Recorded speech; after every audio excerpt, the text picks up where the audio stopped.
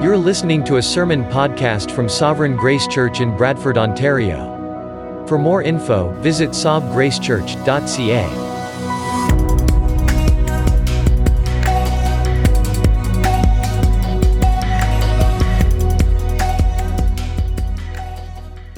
Is meant to look like. So if we want our church to look like a biblical church, if we want our values to mirror God's values for his household, we must pay close attention to what this book says about the church. Our church doesn't belong to us to mold and to shape the ways that we want to. It belongs to God. And that means we need to receive our instructions from God himself.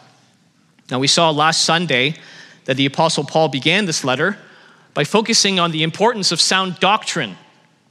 Nothing for Paul was more pressing and more urgent than a clear, devoted commitment to sound doctrine, which the flip side of the coin is a preparation and a readiness to rebuke false teaching.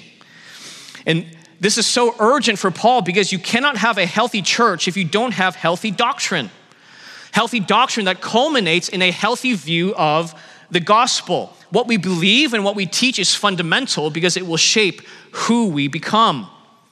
Healthy churches must have healthy doctrine if we are to see a healthy church culture. But now that Paul has addressed the urgent needs in the Ephesian church, which is the church that young Timothy was pastoring, where does he go next?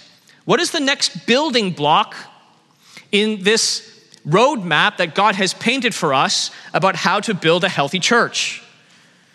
Well, the answer might surprise you. Paul's next priority for a healthy church is prayer. It's prayer. Prayer is essential, not only because of what it accomplishes, but what it reveals. Charles Spurgeon, that famous 19th century Baptist preacher, called prayer the true gauge of spiritual health. Prayer is one of the most important ways for us to measure how mature we are as a church. Healthy churches will pray together. And that is because prayer reveals how much we trust God. You can't be spiritually mature if you don't trust God. And you don't trust God if you don't pray.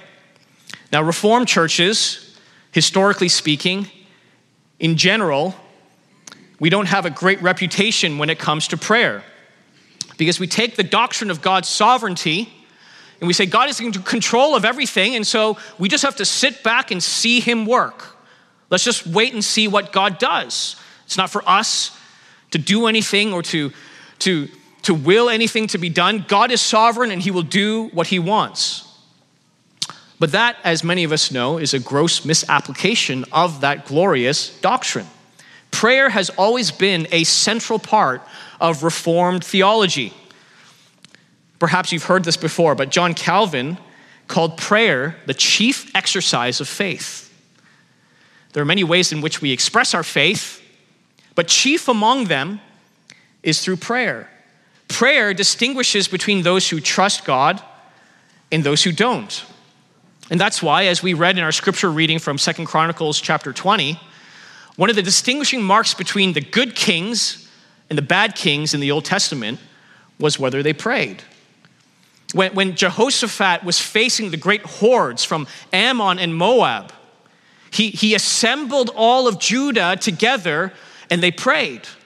And as they sought the Lord's help, the Lord delivered them by his mighty hand. The bad kings, on the other hand, when they faced problems, they just went ahead, trusting in their own wisdom, and they suffered the consequences for it. My friends, that is why we must pray. Prayer is both an expression of faith and a catalyst for faith. It reveals the faith that we have, and it gives us the faith that we lack, so that the more we pray, the more mature our church will become. So with that said, let's read our text today. We'll be reading 1 Timothy chapter 2, verses 1 to 10. This is the word of the Lord. First of all, then, I urge that supplications, prayers, intercessions, and thanksgivings be made for all people, for kings and all who are in high positions, that we may lead a peaceful and quiet life, godly and dignified in every way. This is good, and it is pleasing in the sight of God our Savior, who desires all people to be saved and to come to the knowledge of the truth. For there is one God, and there is one mediator between God and men, the man Christ Jesus, who gave himself as a ransom for all, which is the testimony given at the proper time. For this, I was appointed a preacher and an apostle. I am telling the truth. I am not lying. A teacher of the Gentiles in faith and truth. I desire then that in every place the men should pray, lifting holy hands without anger or quarreling.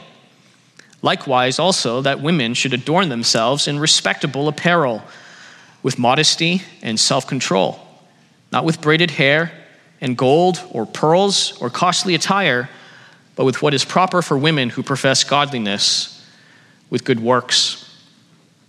Like last Sunday, my sermon today is going to be a synthesis of a number of sermons that I preached last year. This is a sermon series that we began at our old location that we put on pause after we moved here to our new location. This is only 2 sermons into one rather than 4 like last Sunday. The title of this sermon is The Transforming Power of Prayer.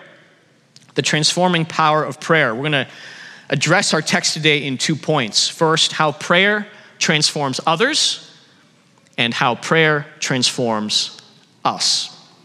First, how prayer transforms others. Now notice how Paul opens verse 1.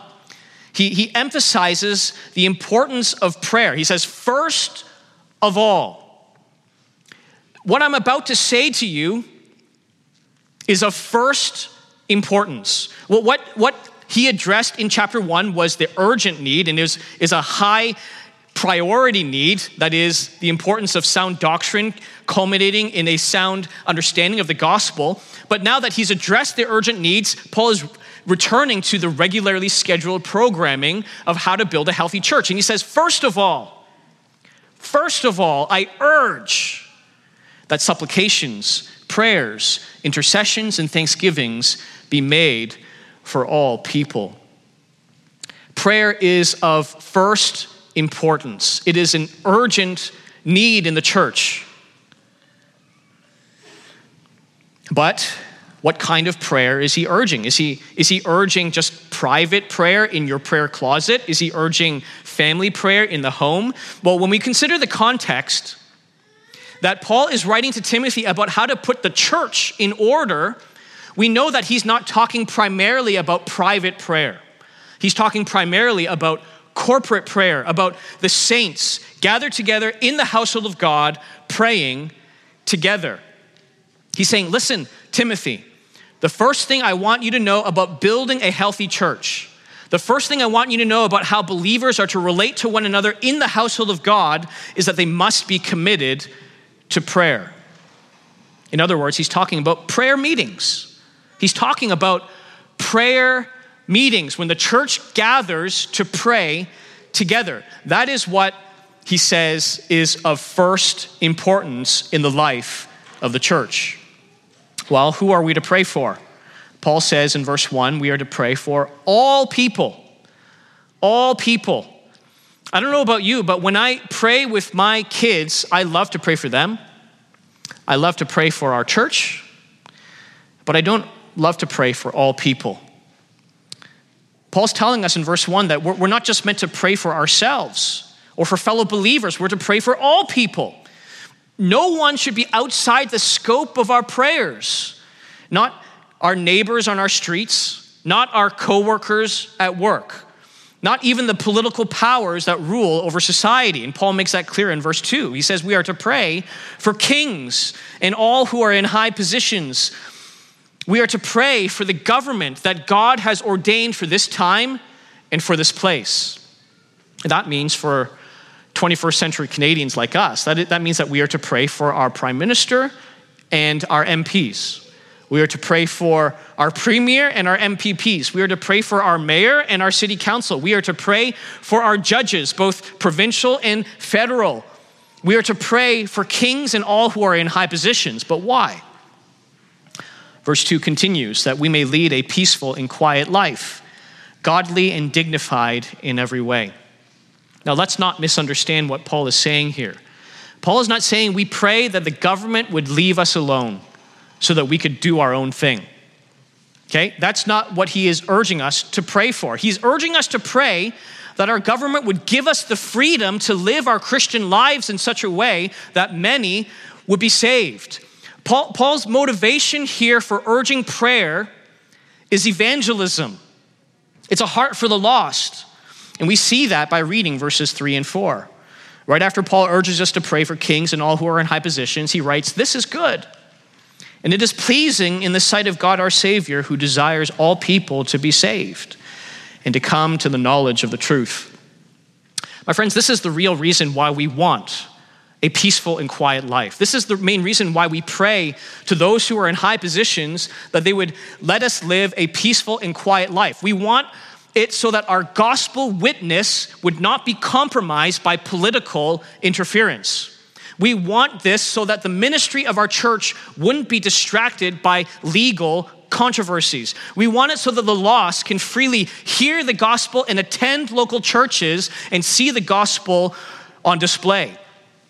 We pray for our government because we want people to be saved. But that won't happen if the church doesn't exist. If we are not left to live a peaceful and quiet life. And so we pray. We pray that the Lord would grant us favor in the eyes of the state.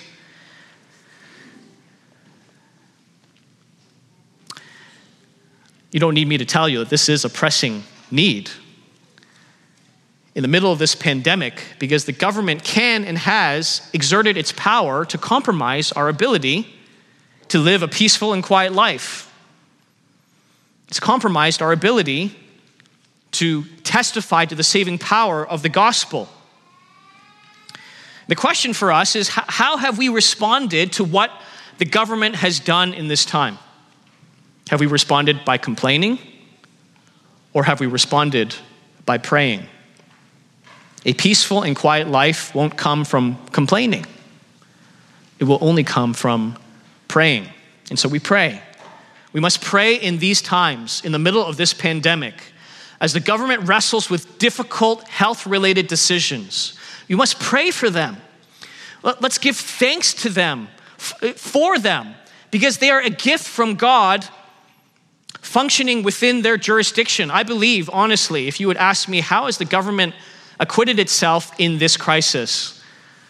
I believe it's largely done what has been right, what has been healthy, and what has been helpful for us. They haven't always made all the best decisions, but no one in that position would. So rather than complain, rather than gripe about what liberties we have lost, let us pray for all those who are in high positions, that we may lead a peaceful and quiet life as a church. Now, that's one of the main things that God wants us to pray together. It's not the only thing he wants us to pray. To understand all that God wants us to pray, we need to look at the church's prayer book, which is the Psalms. The Psalms teach us all that we are to pray and how we are to pray it, both by ourselves and together. But as we pray, we must not forget to pray for all people, including those that we may find it most difficult to remember to pray for, which is the government. Now, verse 4 reminds us that we can pray this with confidence because God himself desires all people to be saved and to come to the knowledge of the truth. We pray for the preservation of our witness because God wants our witness to go forth with saving effect. Now, we know that God doesn't save everyone, okay? We know that. We know that the Bible teaches that some are objects of his mercy and some are objects of his wrath. But that doesn't change this wonderful reality that God's heart, what flows out of the essence of who God is compassion. God's heart is full of mercy. God is just, but the Bible does not say that God is justice. It says God is love. God is who he is at all times and in every way. And yet there are some qualities that are closer to the heart of God than others. And chief among them is love. Lamentations 3 verse 33 says, he does not afflict from his heart or grieve the children of men. Affliction does not come from his heart. Love does. Rest for weary souls does. Satisfaction in him does. Jesus himself said, come to me, all who labor and are heavy laden, I will give you rest. Take my yoke upon you and learn from me, for I am gentle and lowly in heart, and you will find rest for your souls. In his wonderful book, called Gentle and Lowly, Dane Ortland writes that this is the only time in any of the Gospels that Jesus describes his heart. He is gentle and lowly in heart. And so when we pray for the government, we pray that people will be saved. And we pray that with confidence because the heart of God is one of compassion and love towards lost sinners. He desires all people to be saved and to come to the knowledge of the truth. And that truth is set out in verse 5.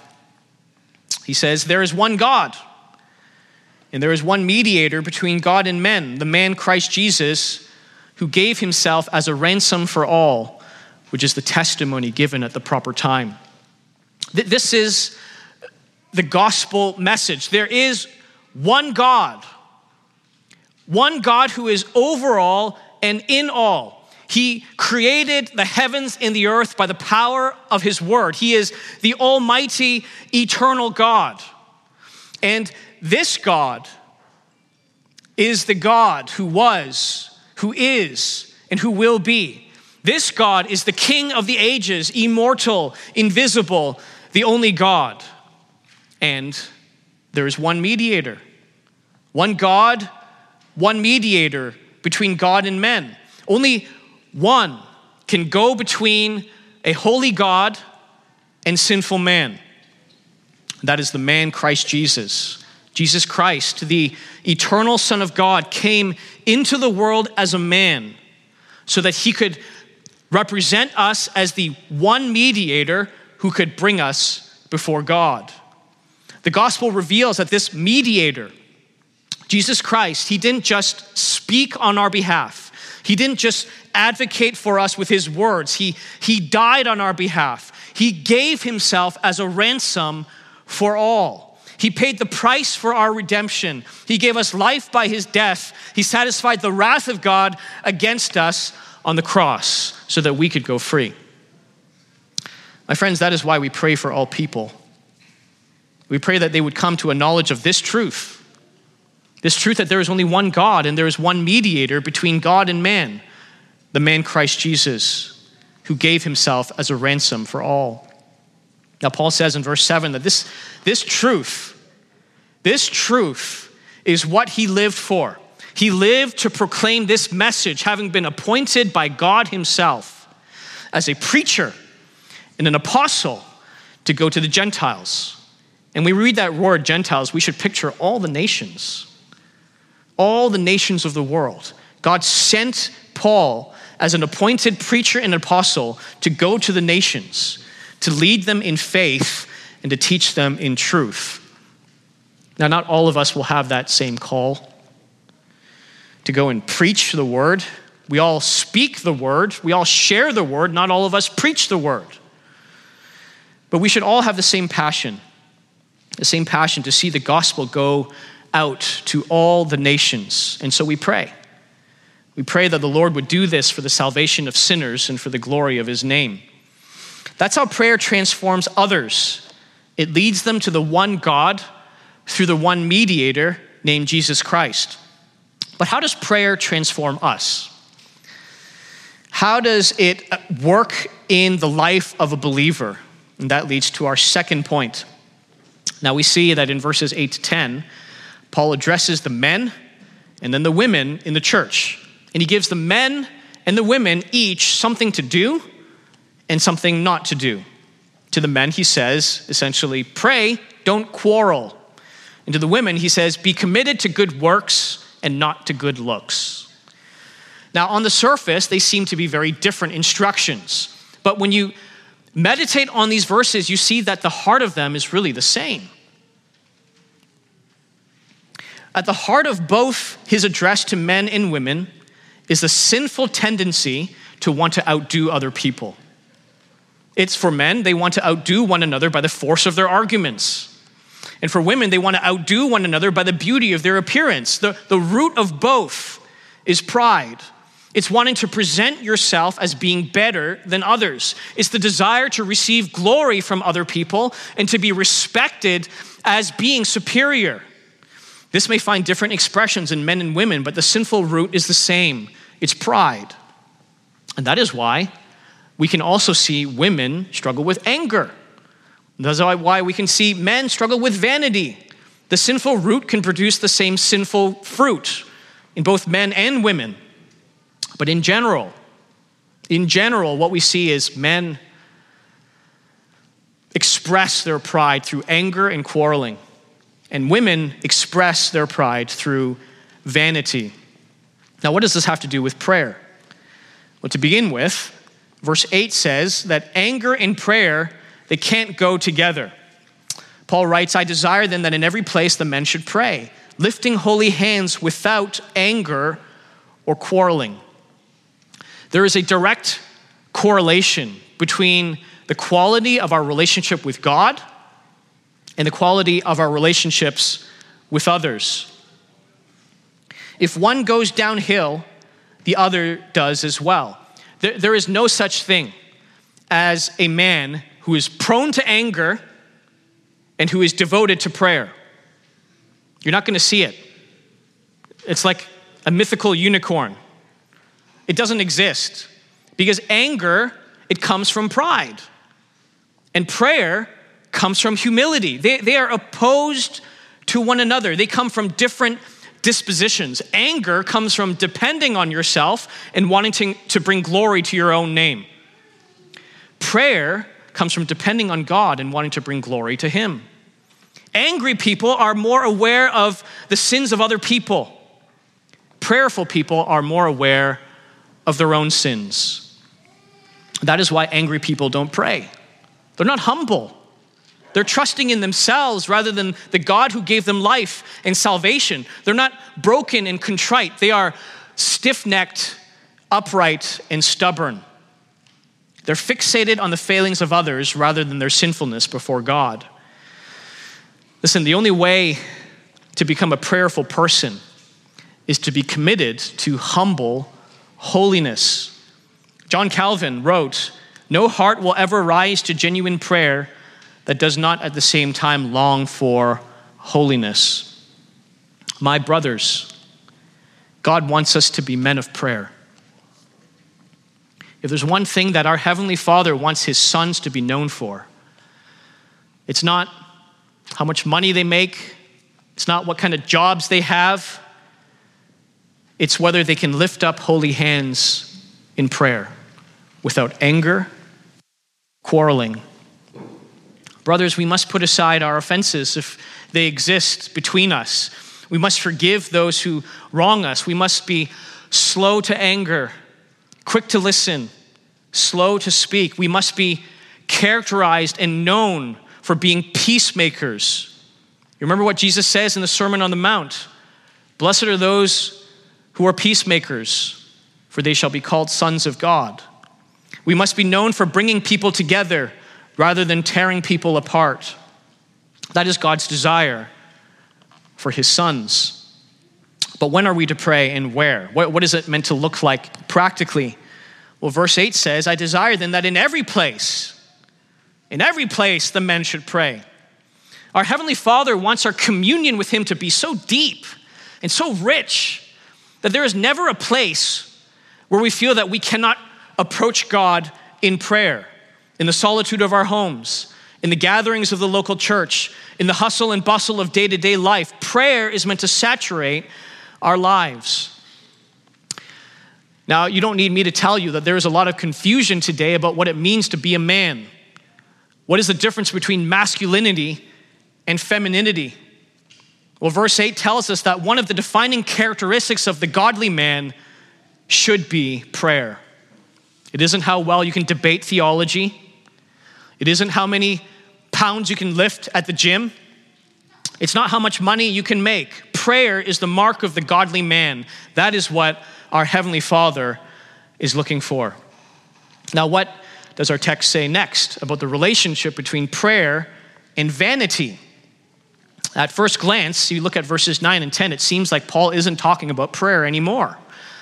But if we look just a little deeper, we'll see that verses 9 and 10 are still about prayer. They're not just about prayer, but they certainly include prayer. We see that in verse 9 when Paul uses the word likewise. Likewise, also women. Okay, so he's saying what I'm about to say to women is related to what I just said to men, and that was about prayer. But we also see it at the end of verse 10 when he calls women to be devoted to good works, to adorn the beauty of good works. Now, good works includes many things.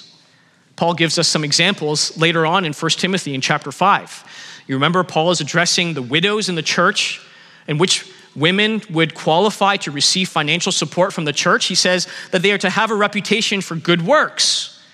And here's his catalog. If she has brought up children, has shown hospitality, has washed the feet of the saints, has cared for the afflicted, has devoted herself to every good work. Now that's clearly not an exhaustive list of good works because there's this basket clause at the end, devoted herself to every good work. But it gives us an idea of what the Bible means when it uses this phrase, good works. Good works is simply defined as doing good for the good of others. You'll notice in that list, all those good works are done in relation to another person. You're doing something for someone else. And so if doing good works is doing what is good for the good of others, then surely that includes praying for other people. You're doing what is good for the good of another person. And I think that's why Paul says in chapter 2, verse 3, he says that this is good. This is good. Prayer is good. It is a good work done for the good of others. And so we see and we understand why vain people do not pray. They are too absorbed in how good they look to consider the good of others. They're more concerned with looking good than doing good, when it should be the other way around.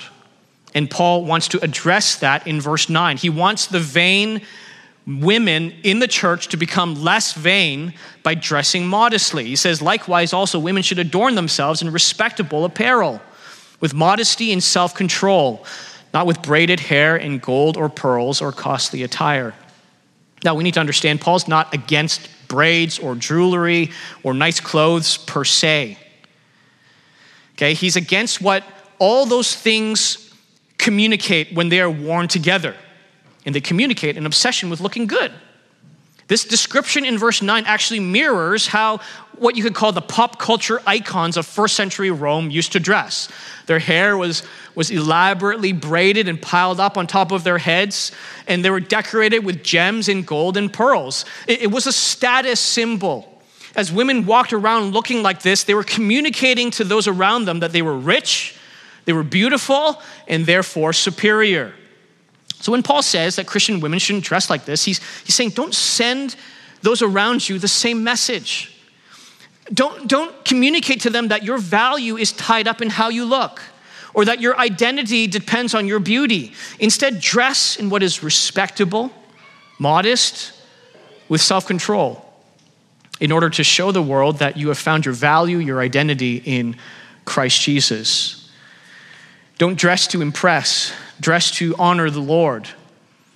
Don't just wear what you can. Wear what displays self-control so that people can see that your identity is not wrapped up in what the world thinks about you, but in what God thinks about you. And when you do, when the vanity starts burning away from your heart, you'll discover the freedom and the joy of doing good for the good of other people. You'll become more focused on doing good than looking good. You'll adorn yourself with good works done for the glory of God. And that is true beauty. True beauty is found in the day-to-day grind of raising your children in the discipline and instruction of the Lord. True beauty is shown in showing hospitality to strangers. True beauty is found in washing the feet of the saints as you humble yourself to do the simplest, most menial tasks. True beauty is found in caring for those who are afflicted, who are burdened by many trials and sorrows. True beauty is found in praying for other people. That kind of beauty is far greater than any beauty that can come from your biology, or by what you wear, or by what jewelry you use to adorn yourself. That beauty is going to fade with time. None of it will last. But this beauty that adorns good works is imperishable. It will last forever. You may not see it now, but the day is coming when you will realize that how you served others was far more important than how you looked while you were doing it. In God's eternal economy, in the new heavens and the new earth, good works will outshine good looks every single day.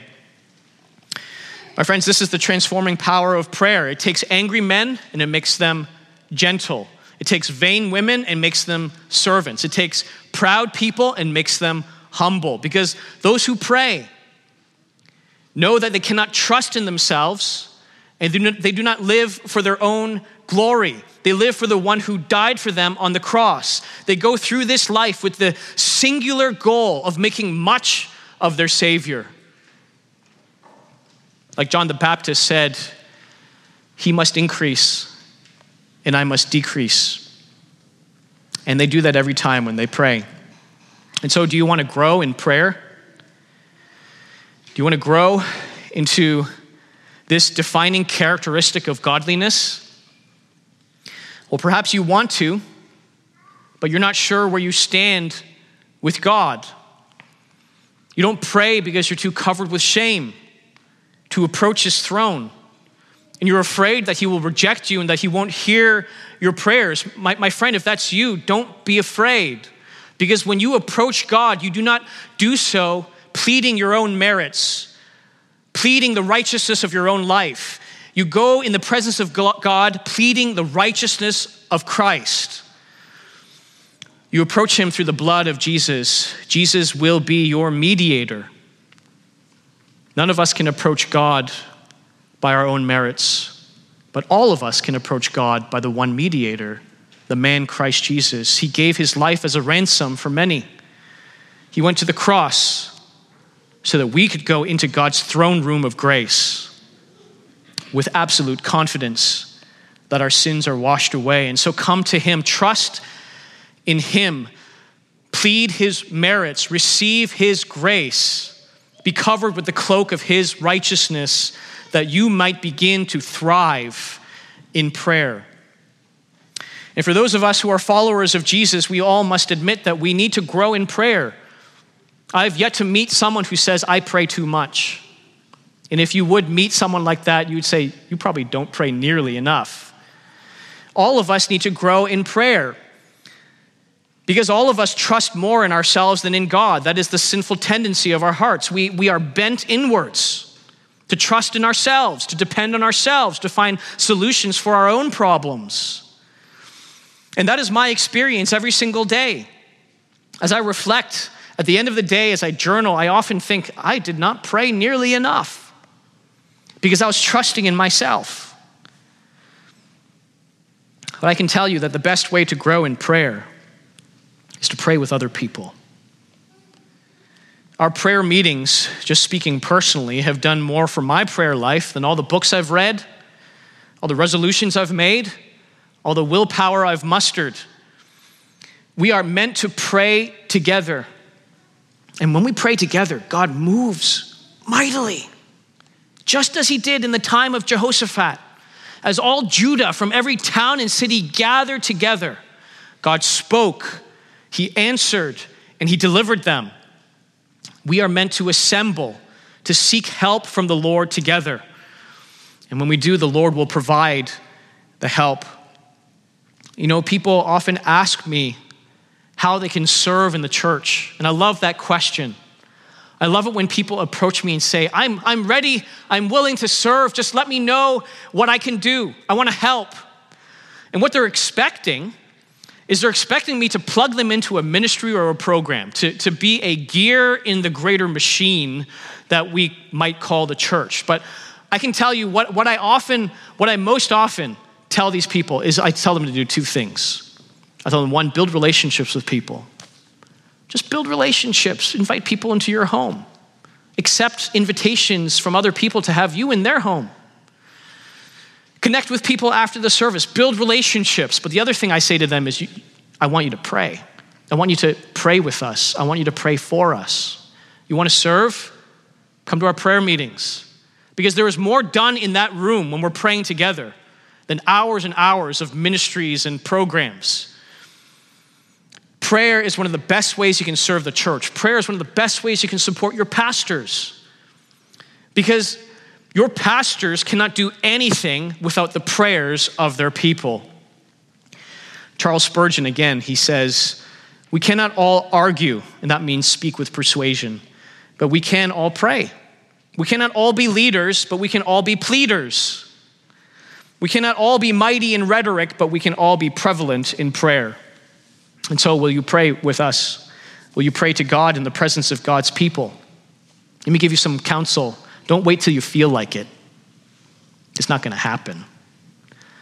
If you feel convicted, or if you feel a growing desire to grow in this area of prayer, to abide by this urgent call, first of all, pray. Then put prayer into your calendar. Put it into your schedule. And commit yourself to it. I know many people who have told me over the years that as prayer meeting was approaching, their flesh, their heart was raging against stepping out that door and driving to the church. But when they came and when they prayed, they had zero regrets. They were overjoyed to have had that experience of praying with God's people. I believe that if our church commits ourselves to prayer, God will graciously do a work to transform us and transform others so that many would come to a knowledge of the truth and be saved. Let's pray together. Father, thank you for this indescribable gift to address the God of eternity with words. We pray for help, that we would not take this privilege for granted, but that we would grow and become known as a church that prays together. And we pray that as we do, that you would be pleased to do a mighty work among us and through us, that many would be saved and come to a knowledge of the truth. We pray in Jesus' name. Amen.